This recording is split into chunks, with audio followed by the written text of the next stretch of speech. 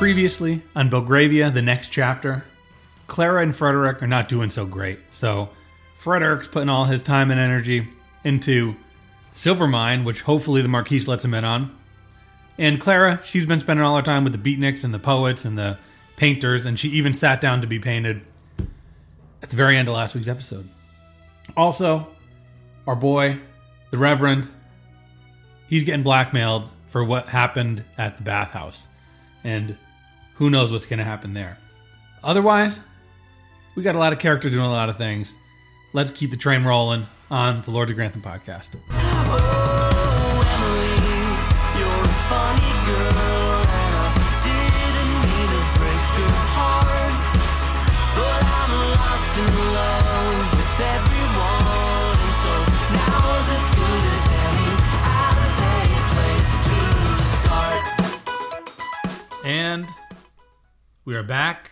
A new chapter, season 1. In my notes, I always wrote Belgravia season 2. Belgravia, next chapter. Come on. Season 1, episode 6. What's going on, Corey? Corey? Season 1? Is it, or is it, It's like a special mini-series, I think, right? That's what they're... It's technically Belgravia season 2, but it's also Belgravia the next chapter season 1. It's whatever you want it to be. It's everything to everyone. It is. It's Belgravia. And nothing to many. Yeah, it's nothing to a lot more people. How you doing, Dave? I'm good. We went gambling on Saturday. We did. We had a night on the town. We saw a rock and roll legend, allegedly. And allegedly? What do you mean? Chubby Checker? One of the biggest number one hits of all time? We saw... It started as a joke around New Year's. We were looking at upcoming concerts and stuff. And then, for some reason, our eyes just were drawn to Chubby Checker coming to the Wolf's Den at Mohegan Sun, and we willed it into existence. We all went to see Chubby Checker do the twist with everyone. 82 years young. Do the twist again like we did last summer, the Limbo Rock. Fantastic show. The guy can still perform. For the price and for his age, I think we were pleasantly surprised in the best ways. I think I actually would have paid for that show. That was a good show. That's a $20 show, $25 show. Sure. He no question. You your time's worth. Absolutely. Chubby Checker, if he comes to town, check him out. Yeah. We have some news on the fronts of our shows, right? Well, not really news, but... Yeah, let's pivot to what we're here to talk about. So there was the SAG Awards. And so, of course, at the SAG Awards, as always, the Crown won an award. And this time, again, it was Elizabeth Debicki for her portrayal of Princess Diana. You can see in the video of her winning the award, she's totally shocked. She did not expect to win it. And to that point, she collected her award while barefoot on stage. She forgot to Good for her. I mean, she is incredibly tall. So, it's okay that she didn't have her shoes up there, but she forgot to fasten them in. Just for reference, Elizabeth Debicki is 6 foot 3 inches, 1.9 meters tall. So... A lot of meters. A lot of towering over people. But congrats to her for the Crown. We'll watch that show as soon as we're done with the next chapter of Belgravia. But yes. Most importantly, the Gilded Age cast was there because the whole cast was nominated for Best Ensemble in a drama. So that meant the upstairs and downstairs got to show up. Everyone, you can look it up online, the Gilded Age cast, they were all dressed up. All dressed up. No class divide between the downstairs and the upstairs. Just a bunch of fashionable performers. Yeah, and our boy Jack Trotta, portrayed by Ben Allers, he was lapping it up. The man was literally in the center of the frame for the ensemble photo. There's videos online of him dancing at the ceremony. I mean, look, the cast is talented. I don't know if Jack Trotta is among the most talented of the cast. So he's Trotta though. We talked to him. He's a clockmaker. He's a needle mover. Yeah, but I don't know how many opportunities he'll have to rub elbows among the toast of Hollywood. So happy for him to lap it up there at the SAG Awards. Well, hopefully often. Maybe we'll see. And they did ask Audra McDonald, who plays Peggy's mother, about season 3, and. She talks about how happy she was that Julian Fellows was depicting a bit of history that can absolutely get buried and not talked about. And so she's hoping that there's more, exploration of the black community in New York City in the next season. But they have yet to receive scripts for the next season. But they are gearing up to start production in the next couple months. All right, that's a step forward. I mean, we could be looking at them returning as early as end of this year, or beginning of next year. Yeah, and similarly, again, more non-news, but Highclere Castle posting awful lot of Downton Abbey stuff. No official reports as of this week, but the flame is being stoked. The fervor is growing for whatever this mysterious Downton Abbey project is. Yeah, I mean, I still maintain the stance. I'll believe it when I see it that it's something to take seriously. Yeah, I don't know. Yeah, there's no. I think, we're not ones to fantasy book here. I mean, we did write fan fiction, but we're not ones to say pontificate and assume what we think is going to happen. But maybe behind the paywall, we should just have an official speculation Downton future discussion in the next week or two. Okay, yeah, we can do that. But let's not dwell on Downton. Let's talk about what the comings and goings of Belgravia. Episode 6. Here we are. We open the episode with Frederick watching over his foundry. Yep. And that's about all we get of the foundry this episode. just one shot. Yep. Frederick's going to work, A lot of these are high profile storylines. And so it's really tough to pick what's the low hanging fruit that we start off with, I think the lowest hanging fruit is Maud. But again, that's still a fairly important story. This is a moment where I was like, oh, that's good writing. Because last week, Maud made her case to Clara that I don't know how to read, and I don't know how I'll ever make something of myself unless I learn how to read and write. And Clara said, I'll work with you. I can help you. Yeah. We'll get you to spell your name, Maud, correctly. It's not going to be with a W. We're gonna change a few things. Yeah. So we see her under the tutelage of Clara for one scene this episode, and Clara's taking a shine to her. She gives her a frock or a dress to dress herself up with. Yeah, Davison doesn't seem too pleased with that. Right. It's like, who are you? Well, Davison's like, you're dragging me to Beatnik City every 3 days to hang out with these losers, and they talk to me like I'm their friend. They're telling me to come join the party. No. This girl is just a mild-mannered, housekeeper. You're teaching her to read, and you're giving her your old clothes. Why don't you just go kick rocks, lady? Yeah. I don't like you, Clara. You're annoying. So, what's the name of the boy that she talks to at the house there, who's been leaving coins? I would have my IMDb pulled up, and my laptop is just in the process of restarting. So okay, well, so that's the one name that I didn't. The pilferer boy, the coin collector. Well, yeah, because he leaves a bottle of Jack, or no, wine, pardon me, for a mystery person to come collect, and they leave coins for him, and he has them. But yeah, he has a bit of a liking for Maud, and he says, how about we get a drink later? Yep. And she's going out with her buddy in this new outfit that's turning heads. His name's Robert. Oh, wow, surprise. Yeah, go figure. But there's not... We don't see them actually get a drink, I don't think. They just go straight to a bedroom. Yeah, his bedroom. Yeah. Because she's like, I don't want to be in here right now. And she's not too hot about that. She's not into it. She's like, I don't know about this, man. This is a little too serious. She's not... I think in the game of where we stand now with, consent... He's not locking her in there, no. And I don't think he's coercing her to be there, but I think she's afraid of breaking the rules. Yes. It's more of a rule thing than a I don't like this guy thing. Mm-hmm. But we do see that, we see them kiss a little bit, and we'll see where that goes, but Enright is still entrusting her to carry out letters.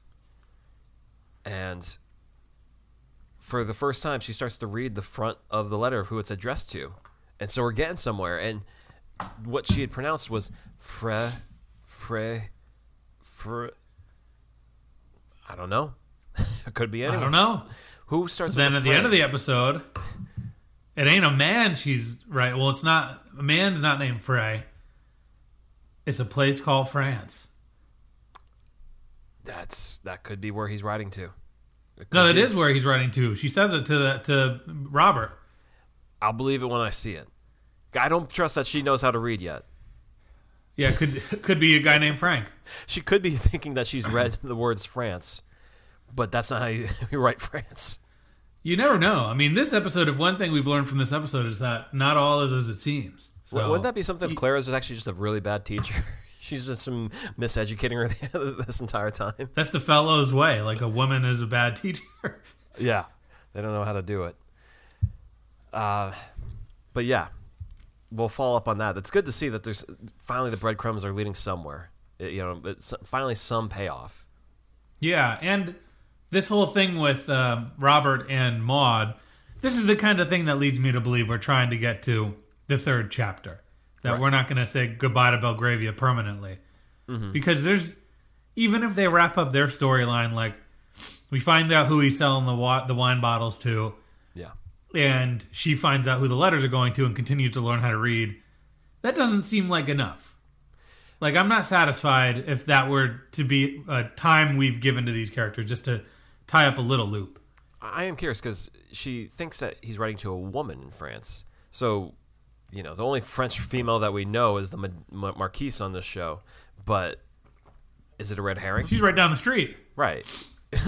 Is it a red herring? Could he actually be writing to another woman, and this sets up him splitting from Miss Enright for her to end up with? I mean, you know what we're Ross? speculating.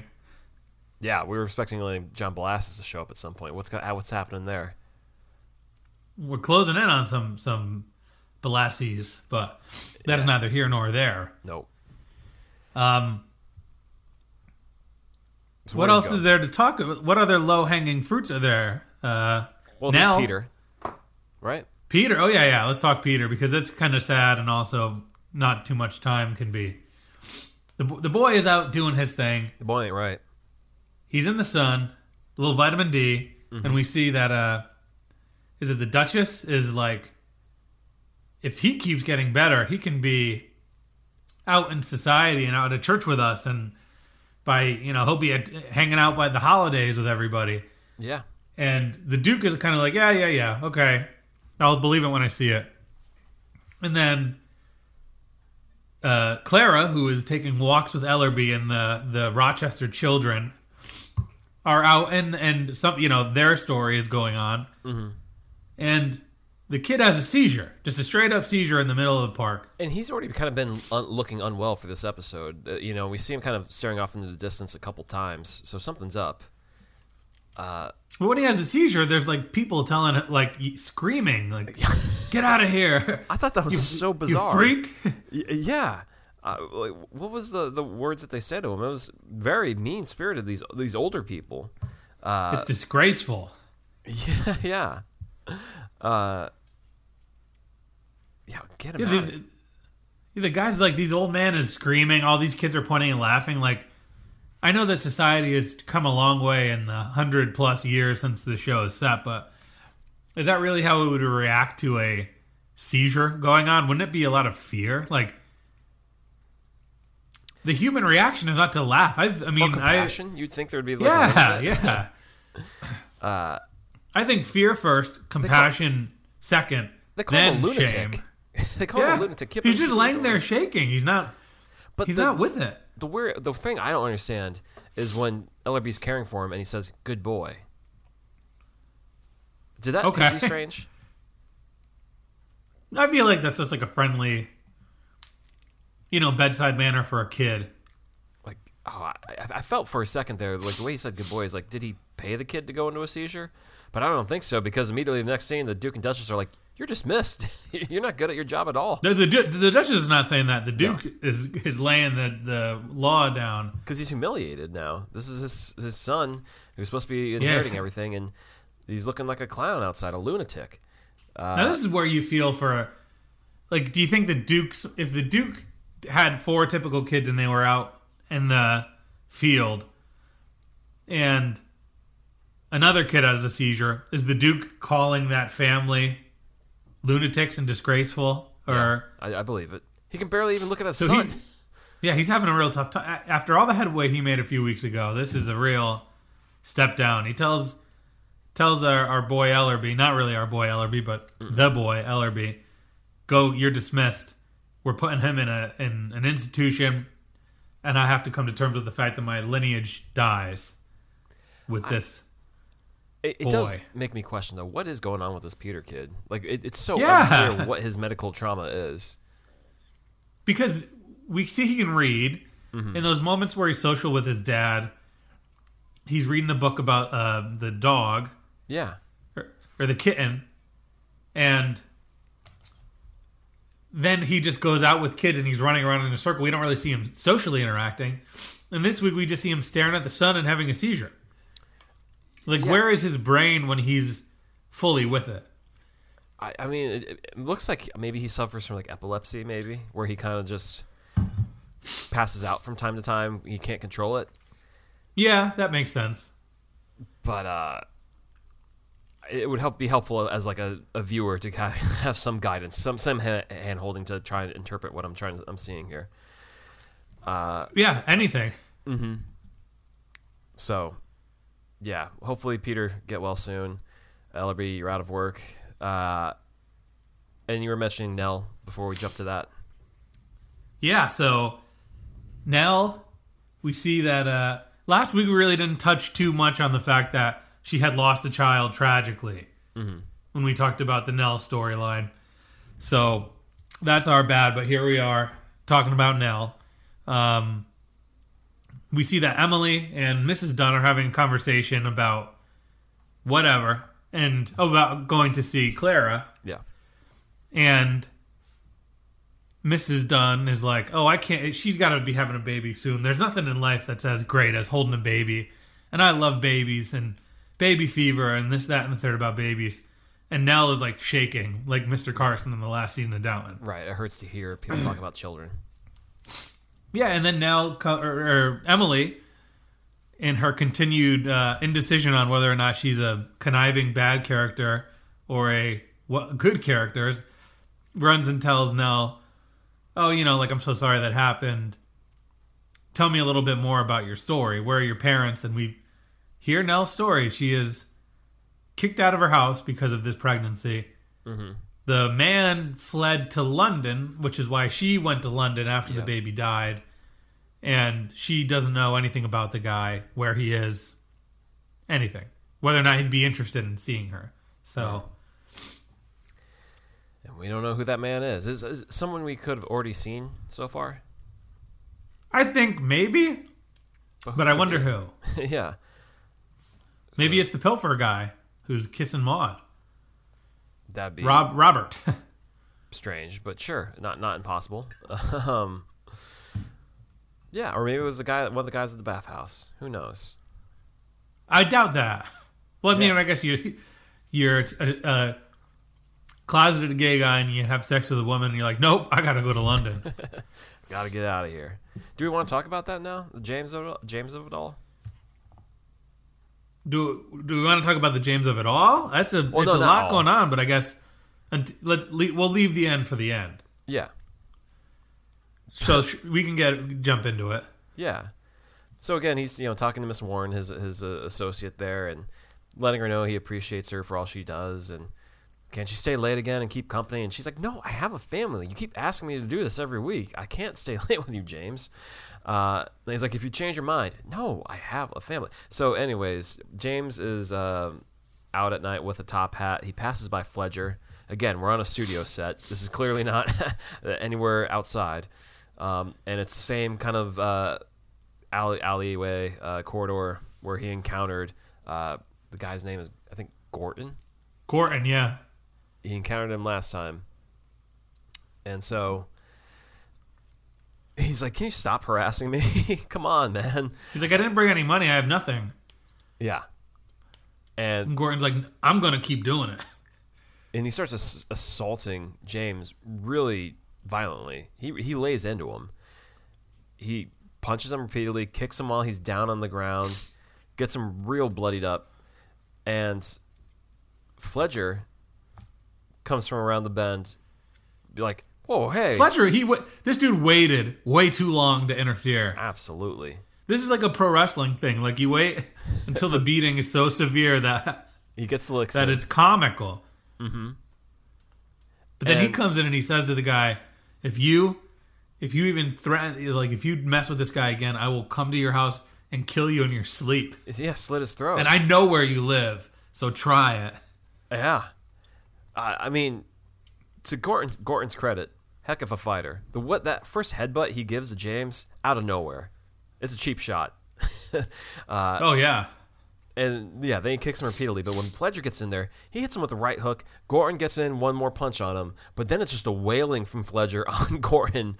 And he's one that's good. Yeah, he's a real fighter. And Gorton is just like, it's kind of odd because he's a real tough guy, the way he's threatening James and the way he's talking. But then he's beaten into like a little like weak man where he runs off really quickly afterwards, like, ah. That's life. He's legitimately scared. Little wimp. Because he got his ass kicked. What I mean, absolutely got his butt kicked. And so yeah, he runs away, and James is a bloody mess. Oh my lord. And all that he asks Fletcher to do is bring him home, just drop him off so Warren can find him, and that she does. Well, no. Well, she comes in. He brings him to the house. The next day, Warren notes blood on the floor, and then she checks on James, and she's like, "Oh no!" And then he says, "No doctors." Right. And she listens to him. Yeah. And so I would fire her immediately if I were the diocese. If I was the church. Well, I mean, can she really defy him? Like he has the power over her, doesn't he? We see what happens later. Well, Emily notices. No, it's Clara. No, it's Emily. It's Emily. He notices. It is Emily, yeah. At the church that he's missing. James. The whole parish is there except James. Why isn't he there? Well, everybody notices that he's not there because all the old ladies are like, "Who are these old priests? They stink." Yeah, they're hot for him. And oh yeah, Emily had already gone over there earlier just to talk to him about Nell, but he wasn't available. He was sick. Yeah, in some bazaar or something like that, and he's not there. So this time she goes back there after not seeing him just to really check in, and Miss Warren won't let her in. She's like, no, you can't come in here. Yes. And she's like, no, I gotta. And she gets in there, sees him, he's a mess, and she's like, oh, Warren, you need to get a doctor. What is wrong with you? Like, come on. And the Reverend is like, no, I don't need a doctor. Basically, it seems like he's so ashamed of himself that he's just trying to starve himself out and die. Right. He's not eating. He's not eating. Clearly, he's messed up. And then the doctor comes, and this doctor's like, these injuries are days old. What is going on here? He has 3 fractured ribs and a punctured lung. Come on. Yeah. He's lucky he lived that long. Yeah. Well, and we'll see if he can continue to live. I mean, these are really severe injuries for back then. Oh, yeah. And so he asks Clara to do him or Emily to do him a favor.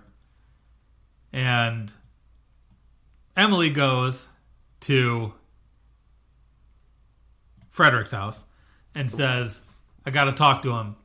And he says, I'm busy. I got a lot going on in my life right now. And Emily's like, she busts in and she says, your brother's got to see you right now. Well, it's funny because I think Enright says Miss Dunn is here.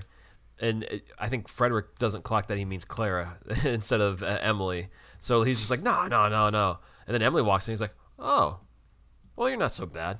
Like, I can deal with you right now. Yeah, you're kind of miserable. I could deal with that energy. Yeah. And she goes, your brother wants to see you right now. Nope. And I'm not leaving until we go. And he goes, I don't want to go. I don't want to go. Simple as that. He's not my brother. And we can save that last scene for later, but she eventually convinces him to go. Yeah. But Frederick is having a rough time, man. Frederick is having a rough time. I mean, when is he not?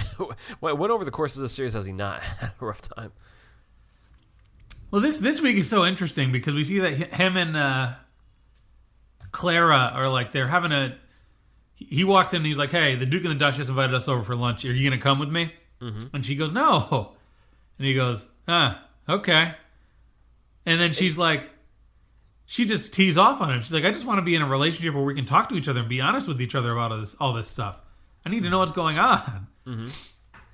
And the two of them are just clearly not on the same page. But he says, like, I'm trying to turn a page here. I'm trying to be honest. And I did kind of feel for him in that moment. Like, it was like him trying to be communicative with her. But I also understand there's a bit of whiplash where he's done this before, where he'll be really mean and dismissive to her, and then, next day, oh, that didn't happen. Let's try it again. And he does. He outright says to her, like, forgive me. I thought we've been over this. And it's not enough. Not good enough. Not enough. And why don't we get into... I mean, because there's so much intersecting stuff here going on, though. We can just keep going down with Fred. So we see his boy Ross is like, hey, I've been saving for retirement. Mm-hmm. Put a little money aside. And I thought that this mine investment might be a good thing for me. And Frederick's like, no, it might be a conflict of interest, bro. I don't know about that. And at first I'm like, this guy's cold. He's taking some advice from the Marquise. But then we flash forward, and he has indeed brought Ross in on this deal. And Ross is there with a check. And well, did he bring him in on the deal? That wasn't clear to me. I didn't think so. I think he was still just managing Ross's funds there. Well, when they go meet with the Marquise. Yeah. Well, that's his man. That's representing him there. I thought that it was for... Or is that for yeah, maybe you're right. Maybe I misinterpreted that. No, he didn't bring him in. It's because he helped get him the bank thing there. And they even make a note of, banker's like... draft. Yeah, because, like, even after... So they go, and the Marquise says, I can't do a banker's check. I need, like, a she can't do a check. She needs a banker's draft. Yeah. And so that's where Ross says, I can get it. And Fred's like, no. And Ross is like, the reason why you have me here is to go do these things for you. And Frederick's like, nah, I'll go take care of it. But... And then Ross, and we also have a scene where Ross sees Clara, and Clara doesn't know who he is. Mm-hmm. And Ross is like, I'm Ross. Like, I'm money boy. I'm money man. Mr. Moneybags. And so then, like, clearly, we've been given the impression that Ross is a little dismissive of Frederick behind his back. Like, who does this guy think he is? He's kind of in alignment with the downstairs people. Yeah. And clearly in alignment with Mrs. Enright. Absolutely. And he goes to Mrs. Enright and he's like, hey, you got any connections in France? I need to know about what the Dantagnac or whatever. Mm-hmm. I need to know about the chateaus, the castles. What's the deal with this Marquise? And she goes, I got a brother or a cousin that lives out that way. I'll write to him because I like you. You'd think for a guy like Ross to be in the position that he has, he'd have more connections than Miss Enright to kind of source and find out information for him. But, for the show and him getting closer to Miss Enright, it just is so fortuitous that she is the one who knows someone in France that can answer the question he has. Yeah. And in a matter of days, mm-hmm. she has an answer that the castle's in ruin and the Marquise isn't really a presence. Right. But that doesn't stop her from maybe having a home in Paris, she suggests, or elsewhere. So then we see he goes and meets this guy on a dock. Mm-hmm. And the guy's like, you don't think she's on the level? And he's like, yeah, there's basically he just lays out that, like, I don't trust the Marquise. She's not on, I don't like what's going on with her. There's always this money guy around her. Just because she has a title doesn't mean she's anything. Mm-hmm. And for the first time in this whole show, Ross is on the level, I think. Yeah. He's not being deceptive. He's just trying to do the Lord's work and stop this. Right. I mean, because at the top of the storyline, they say how there's they've completed with, like, getting a loan from the bank. And so there's a lot of exposure to risk here if things are to fall through for Frederick. Like, they mentioned, like, this is going to be potentially bad if against the foundry. Yeah. So that's Ross is very much trying to protect Frederick a little bit here because that's also his man who he works with. But it does bring up good points of, like, okay, so this castle isn't working. She's been manipulating all this stuff about the money. My thoughts go to, like, is she someone who maybe just comes to town, collects some checks from people, then bounces? Because she literally is just blew in from another city at the beginning of the season. Like, yeah, with this big reputation, smelling an awful lot like Maud Beaton. Yeah. Is she up to something? I would hope not, because it is too reminiscent of that Gilded Age storyline with Oscar and Maud beaten. But I would not be surprised if that's the route it's going now. It feels like that's what's happening. Like, yeah. and maybe the show did throw us a huge curveball with the Reverend a couple weeks ago, so you never know. We got 2 more weeks of this, so anything can happen. And how about when Miss Enright gives that information to Ross? He gives her a big old peck on the hand, and she is just, whoo, whoo. she loves herself some Ross. Yeah, you give her a kiss on the hand from a Ross fella, and she is swooning. No wonder Mr. Enright is writing anonymous letters to France. No wonder. This guy under my nose is just pecking on my woman. The episode also does something very strange, too, where he meets this guy on the bridge to talk about the Marquise, and it's clearly daytime. And then they cut to Maud and Robert in their bedroom, and it's nighttime in that scene. And then when they cut back to the Ross scene, it's suddenly nighttime on the bridge. And you can tell that they're just hanging out. Yeah, it doesn't even really look like nighttime. They just color graded the what they filmed to make it in alignment with the prior scene. It's so strange. It's such a let strange them do what they gotta do. It was like, you didn't have to do. Sure, okay. Anyways, it stood out to me. But yeah, Marquise, I don't think I trust her. Yeah. To that point, start talking about Clara here. Let's talk about Clara. I'm just slinging words around. Well, it starts off from where we left off last week with, Emily had seen that portrait in the window, the centerfold that was Clara. And, Aphrodite. Yeah, her blood ran cold, and she went straight to Clara to let her know, hey, your portrait was in the window here. She says it's lurid. Yeah. And it's like, and Claire's making the point, well, it's a reputable painter place. Yeah, that means a lot of people you interact with and engage with are seeing it. You're cool with that? And she goes, he said it wouldn't look like me. And Emily goes, I know it looks like you. Yeah, absolutely. And then Frederick walks in. And he's like, what's up, girls? How y'all ladies holding up? We're doing okay. So like, say hi to your mother for me. He literally does say that and then closes the door. But Claire goes to check it out with Davison to see if anyone has bought the portrait. And lo and behold, someone had been through there a couple hours ago. It was a regular client, and so it's just going to hang in their collection. Don't worry about it. And she it doesn't stop Claire from worrying. All she does is worry. Yeah, she asked Davison, I shouldn't have to worry about this. And Davison says, yeah, I think it'll be fine. Not with much certainty behind her voice there. Yeah, and then we see she has lunch with the Marquise, and this I think this might happen before all this, but she has lunch with the Marquise, and she's talking about how, like, this painting, she's so nervous, and the Marquise is like, you got nothing to worry about. Mm-hmm. It's not like you're having an affair with the doctor. Yeah. And it's like, ah! She knows too much. Chicken's coming home to roost for Clara. I mean, Clara goes and she meets up with the painters and stuff. She's like, I didn't know you were going to sell the photo to everyone, like, or the portrait. Like, really? Yeah, and Dearden is like, sorry. It's a good painting. People like it. It works. Looks good.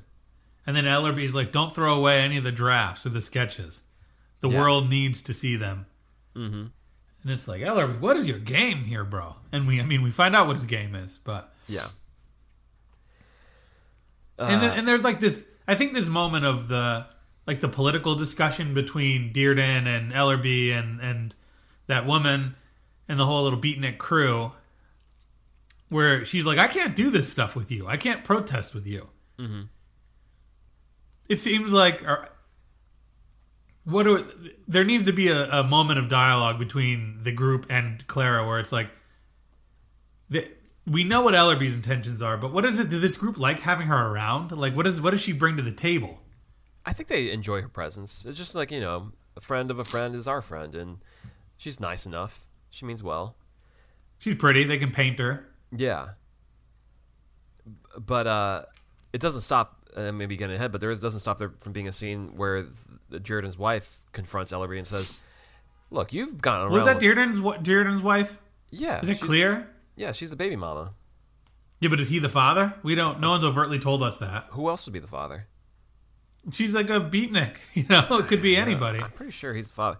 But either I way, thought so too, but it's not made clear. Okay. Yeah, it's. But not, she says that she says to Ellerby, like, what's your plan? Yeah. Like, there's a lot on the line. You're going to destroy this woman if you take her on one of your little love quests. Right, because she suggests that you've done this before to other people, so you can't just keep doing that here. Yeah, there's a lot on the line. Right, because I think you're maybe right, Dave, that they're not married, him to that other woman, but I thought they were close. But yeah, it doesn't seem like Ellerby is phased, though, by the conversation that, he may be putting this woman at risk by, chasing around someone and then just dumping her when he wants to move on. Yeah, and also we did not discuss this in the scene where the Marquise is talking about hanging around with the doctor. She's like, "Oh, he's a handsome man," and I just wanted to say to the Marquise, like, "Huh? Mm-hmm. Ellerby is not a handsome man. He's a unique man. There's a scene, but he is not. No, he's not. I mean, there's a scene early in this episode where he has this really red-looking nose. Otherwise, either he had the sniffles or he's been huffing something. His nose was so beet red outside in the outdoor scene. It's like, yeah, get away from me, man. And I don't mean to say judge him based on his looks, because he's not an ugly man. He's just he's not a conventionally hunky man like Frederick might be. Yeah. So like you're chasing this guy. Yeah. So then, I mean, all this stuff is happening with Clara. Yeah, and she's fighting with Frederick because, like, Frederick says, "Hey, the Duke and Duchess invited us to lunch again," and she's like, "I'm not going." And he says, "Well, really?" And she says, "Yeah, I'm going to do what I want to do." Okay. But yeah, she meets with the Marquise, and this is the second time, and lo and behold, the Marquise had bought the portrait. Of course. I thought she was going to be the one who had bought it initially. Yeah. So this is just a big league move for her to, like, snag it from somebody else. Right. And they admire the portrait because Marquise makes the point, like, well, it's still very pretty. It looks really nice. And they gaze on this portrait again, and I cannot tell you enough, Dave. This is a terrible portrait. Stop trying to put it over. You can't tell me it looks good. It doesn't look good. I mean, I don't know the art style. I'm not trying to judge it. I think it looks like Clara. It's fine. Okay. But I'm not well versed in art. I'm just saying it's not like this like incredible thing. Yeah, I think you need to be like into Clara to think it's like a work of art. It looks like something out of that Dixit card game we used to play, Dave. That makes sense. And it's like that's good art, but it's not like I'm going to sell it for a buck and make some change out of it. But anyways, though, yeah. Marquise is letting her know, like, don't worry about it. This is no problem.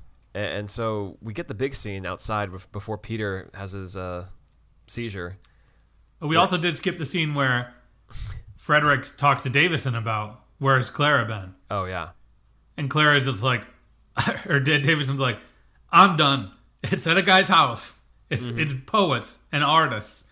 Yeah. It's a private residence. See ya. I can't handle this. And he's not too thrilled with that news. No. Dave, what are the odds that Frederick eventually sees the painting? High. 99.9%. The Marquise is up to something. This is definitely, I think, part of her plan to drive a wedge, I think. Yeah. Well, unless Ross intercepts it or something like that. But I think, well, is the gimmick that, like, Frederick sees the painting at a moment of vulnerability. He's like, I love her. She's great. Or is it like, like it backfires on the Marquise? No, or maybe he breaks up with Clara, and then he's just left with a portrait of her. I don't think he's breaking up with Clara.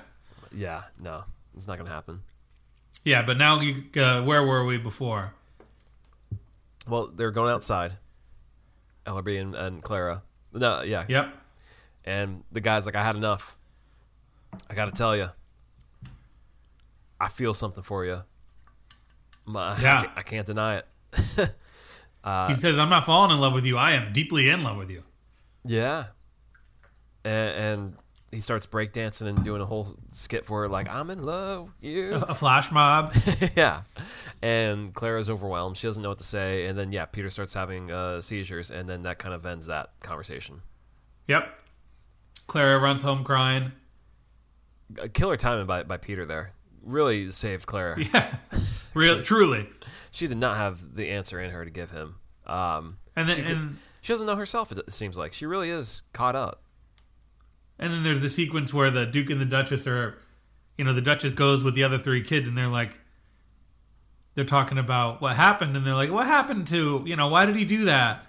And they say, oh, well, thank goodness Clara was there from down the street, and the Duchess is like, oh, no. Yeah. We'll see. But I did notice before, because there's a lunch scene where they talk about the mine and have some discussions, and the Duchess talks to Frederick, and when she's kind of consoling him about how he feels like he has no power and can't help his wife, the way she's like holding his hand and comforting him, if I was an outsider looking in, I might think something's going on there. Oh yeah, just a little bit, because she really is a little too comforting for him, the Duchess. You wonder, did they have a thing in the past? I wonder. Yeah. Maybe they're like Ross, Poldark, and Elizabeth. Could be. Who had a history and something else. The Duke swooped in before. But yeah. So we see that now the Duchess is like, oh, she's hanging around with Ellerby. So now maybe that's why she's turning on Ellerby too. We'll see. He's not a man of character. Hard times coming ahead for him.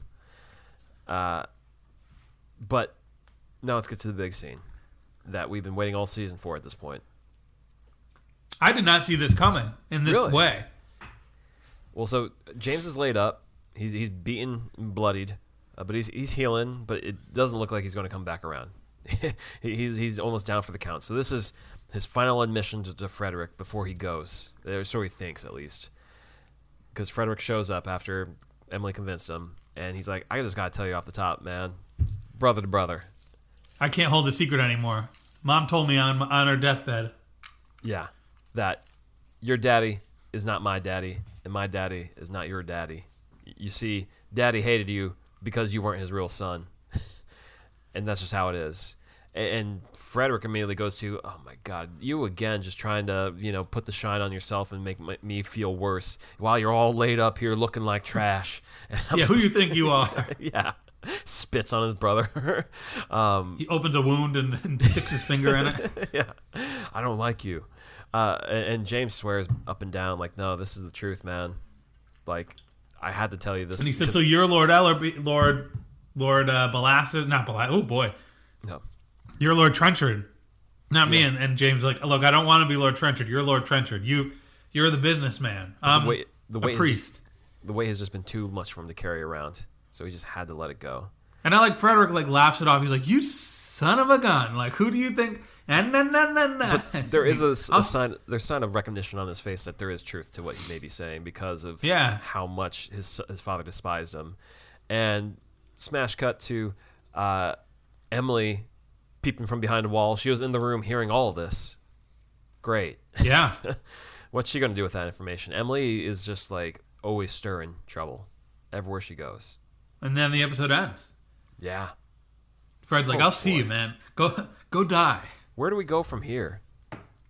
Well, I mean, the Reverend can't die. He's got to come back. Yeah, it would not be a satisfying arc for him to have this whole relationship with his brother, insert this whole gay subplot with him, and then him getting beaten, and then go back to the brotherly thing, and then die. Yeah, it's just not satisfying. I mean, I wouldn't be 1,000,000% shocked if he did die. I wouldn't be happy with it, but it also would be a shock. One thing, maybe they're going for the Game of Thrones route here. The best way to keep our viewers on their feet is to do totally unexpected things like this. Yeah, I mean, one thing that comes to mind that doesn't rule out the Belastus of it all and his potential return is that, if you recall, Dave, the end of season 1 of Belgravia, he did flee to Europe to get away from London. Yes, he's in France. Could be. Do we see him in the finale? And maybe he's a woman. Number 30 in the Royal Rumble. He's become We've a been woman. waiting all season. Oh, and that's who he is. Maybe he is Davison. Yeah, maybe he's 50-year-old. No, he's Mrs. Doubtfire somewhere. Belastus is the Marquise. In the last episode of the season, that would now. Marquise rips off her mask, and it's been Belastus the whole time. Some Marquise Belastus connection would be Oh yeah, That would Married? break my brain. I would That'd be good. overjoyed. I hope they're connected. Oh my lord. Because that would be his way of getting his fortune back from his family. Oh man. Oh boy. So exciting. We'll see. So many possibilities. This was a good episode. Finally, it got This was a moving. very good episode. Like, I wouldn't say things are starting to pay off so much as like momentum started to be built for the first time in like weeks. So I'm happy. This is like the Empire Strikes Back of Belgravia. Like everything looks terribly bleak for like most of these characters right now. Yeah, But this it's week's, not done in a bad way. This week's up power rankings was really tough. Oh yeah. You want to get into it? Yeah, let's get to it. Let's let's start going down then. Well, I got the Duke at number 3 going down, and there's little hints that they may be turning a corner when the Duchess is suggesting like maybe we can bring him around the family, and she call him cute or something, and he like she flatters him and he's like, yeah, I am a little bit like that. Huh? He calls him adorable. Yeah, he is. I'm a little bit adorable. And he's got like a little like chubby cheeks and he's smiling, but after that he's just like, I don't want this son. I don't want anything to do with him, and how dare him bring shame to this family. Get Ellerby out of here. I hate everything. Ah, come on, man. Well, I think similarly, I got the whole Rochester clan. Okay. I got Peter, I got the Duchess, and I got the Duke, because this is a reaction. Clearly, this is a reactionary situation. Like Ellerby might be gone, but I don't, like he's upset because we see how much weight the Peter situation brings to him. Yeah. And we see how happy the Duchess was about the idea of getting her son back out in the world. And God knows this kid had a seizure in public. Like, that's not just on the physical effect on the power rankings. Seizures are, you don't just wake up immediately. Well, some people do, but something's telling me he's going to be out for a day or two recovering from this. Yeah. And the siblings, like, not a good look. It's a traumatic experience for the whole family. Yeah. Well, number 2 going down, I got Gorton. This guy gets his ass beat. Gorton? Yeah. He runs out of there like a little boy. He's so just shook by Fletcher. I mean, he comes in hot and he beats the stuffing out of James, but man, Fletcher lets him know what's up. He is terrified. So, yeah. I mean, anytime someone gets assaulted, they're going down. So Gorton at number 2 this week. And we also didn't talk about the discussion between Lucian Wood, Fletcher, and Davison. We'll get to that. No, but we didn't talk about it when we talked about the episode. Yeah, we'll get to it. I know we'll get to it, but I'm just saying. So at number 2 going down, I have Frederick. Okay. He can't keep his wife in line. He's starting to get annoyed that it's just not working, and he's really trying. Like, she seems to be putting up a wall. Like, the fact that the Marquise pitted them against each other. Yeah. Like, it's not helping, and the fact that now he's putting it all on the line with this mine. He's frustrated. He's got a lot going on. And then his brother lays this truth bomb on him, and he's like, nope, and he's out. Like, it's just a lot for him to do. Mm-hmm. Yeah, I mean, Frederick, he's always got like a cloud hanging over his head. So hang on. He didn't make it to my down list. This week at number 1 going down, I got Clara. This is a real Clara. Oh my God, are you kidding me? A portrait of her is in the window for everyone to look at and gawk at, and then it gets sold to someone, and that ain't safe for her. That's not out there. Meanwhile, she's not happy with Frederick at all. She's got this Ellerby guy professing his love for her, and it's just like, this ain't it, man. I'll spoil. She's not my number 1. I think that she's flying way too close to the sun. She's trying to be a little independent, and it's not working. And I think she's starting to realize, she's getting stressed out. She's legit getting stressed out. So like, I think number 1 going down is pretty clearly the man who's almost beaten to death, the Reverend James Trenchard. Yeah, it's a good case. And he's it's not just beaten almost to death. It's beaten to death because of who he is biologically, and there's no fixing that. And he just wants to die. And then when he finally thinks he has this moment of redemption that he can tell his brother, like, look, it's okay. Like, all of this anger and stress you've been carrying, it's not your fault. And his brother's like, well, screw you, man. I'm leaving. I'm going. Die. Yeah, but it was for that same reason I didn't include him in the down rankings, because clearly this has been that weight that's been, a boondoggle for him his whole life. So to get that off his chest, I think it was a bit of a relief for James finally to have that moment. And it's unfortunate it took this for that to happen, but I think it was a win for him in that column at least. But yeah. Yeah, but the reaction he got was not the one he should have. I read it differently. I read it as hope that Frederick will, Well, I mean, we all know how this is. This isn't going to end with our male protagonist being angry at him. But no, but I didn't see it as Frederick harshly rejecting his brother all the way through in that conversation. Yeah, I think he was. I mean, I think he was like, you had to make this about you, and then he left in anger. So, if by the 1% chance he dies, bad way to leave things with your brother. For sure. Well, who's going up, Dave? Up was actually tougher than I thought it was going to be. Because I think I don't like doing it, but I think the Marquise is still playing this game. She's at number 3. No. The painting. The fact that she gets this painting, I think she's going to have her comeuppance in the next week or two. But the fact that she's navigating this world and playing these people against each other and getting money and getting the social blackmail of oh, I heard about the painting. I bought it from the person. Now I'm in control of the thing that's going to do this. If you're talking about the juice, the Marquise still absolutely has the juice. She has more juice than she had last week. I don't know. Ross is catching on to her. So I don't know about that. This is the first time where I saw like a hole in her armor. Number 3 for me going up, though, Fledger. This guy beats the crap out of Gordon. Lucian Ward. As we learn, that we did gloss over, was that he learned to box and fight when he was 15 because he was getting made fun of. He couldn't walk or something like that. Yeah, people were harassing him and stuff. And it's just like, dude, if you're this gifted of a fighter from what we saw here, why aren't you just a prize fighter? Why are you working at this house? You could literally be a boxer. Maybe man. he killed a guy. That could be it. It's so strange because it seemed like Davison knew who he was in his past life, and she does. She knows his name, Lucian Ward. But like we still don't know much more about him beyond that. But I think you're in the wrong profession, brother. You could really be a fighter. You could be a bodyguard. Absolutely. So Fledger going up at number 3. I wish he did more in this episode. He's done it by like minute 12. Yeah, I agree. I wanted more. I think that's another reason why I think we're going to get the next chapter, season 2. Well, we'll see. If the ratings too many people that I'm starting to like. Okay. My number 2 going up. I got Ross. He smells a rat. He sees that France stinks. Mm-hmm. Pretty cut and dry. Like, I did not like this character until this week, and I still don't like this character. But he's taking. You said it. He's the one going after the juice that the Marquise has. That's for sure. Well, I got Maud at number 2. She's learning to read. Okay. And she's getting some smooches in. Don't trust this Robert character, because that's the thing. He is moving a bit fast with her.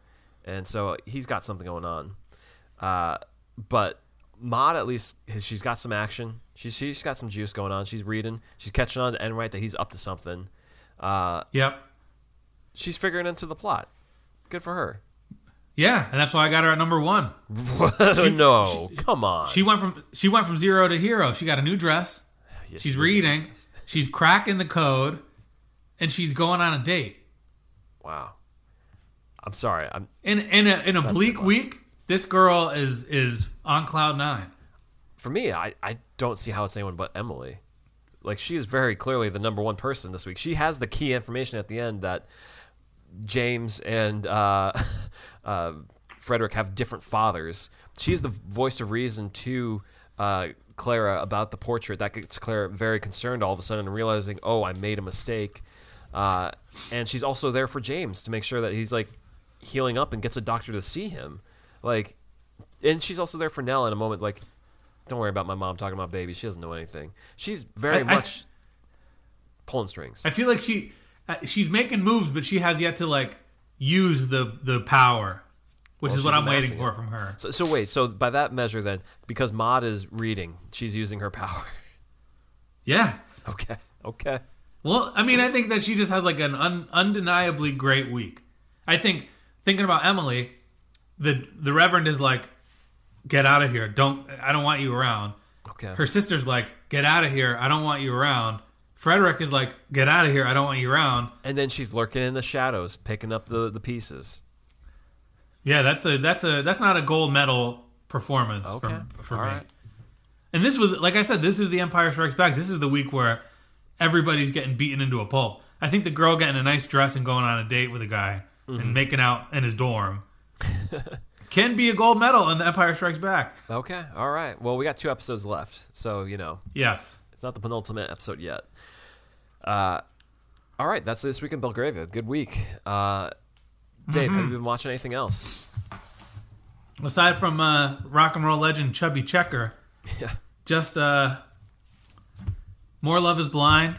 Not Lord. too much else. Have you caught up, man? No, I watched one more last night, so I have 2 more to watch before the Wednesday dump. Episode 8 has been called the greatest episode of Love is Blind of all time by some people. So So that's what I'll probably watch in the next half hour or so. Probably watch Curb Your Enthusiasm and then Love is Blind. I'm of the opinion episode 9 is even better. It is in fuego this season. We are back to like season 2 levels of craziness with Love is Blind. I don't know where they found these people. They're all in mistaken relationships, and I cannot look away. I love a train wreck. And I mean, didn't we have to do a Patreon bonus episode about season 2? Yeah. So I think we might need to just dedicate a straight up Patreon bonus episode to season 6. These people are just, It's been a long time since there's been a season of a show of this ilk that has been so captivating. oh yeah, it's just out of control. But between that and then watching The Traitors on Peacock, which has all the housewives and reality show contestants and stuff, it's addictive TV time, man. I can't find time to watch actually quality TV as much as I would like to. Oh yeah, it's tough. Yeah, but I've been But trying. it's also to. like you just want to. At the end of the day, you just want to turn your brain off. And I think the older I get, the more I'm in on that. Like, I can find the heavy shows, and like I wanted to watch True Detective. I wanted to watch Shogun. Yeah, And it's like, yeah, but my brain really wants to see these 20-somethings make fools of themselves. it is just it defies logic. It really does get you thinking in different ways. It's like drugs. It is purely Yeah, drugs for the brain. But yeah, no other shows worth talking about right now. Well, I think we can call it a week here. Oh yeah, for sure. And you can subscribe to our Patreon if you like, kick us $1, join our Lord's Grantham Lounge where we have additional conversations going on.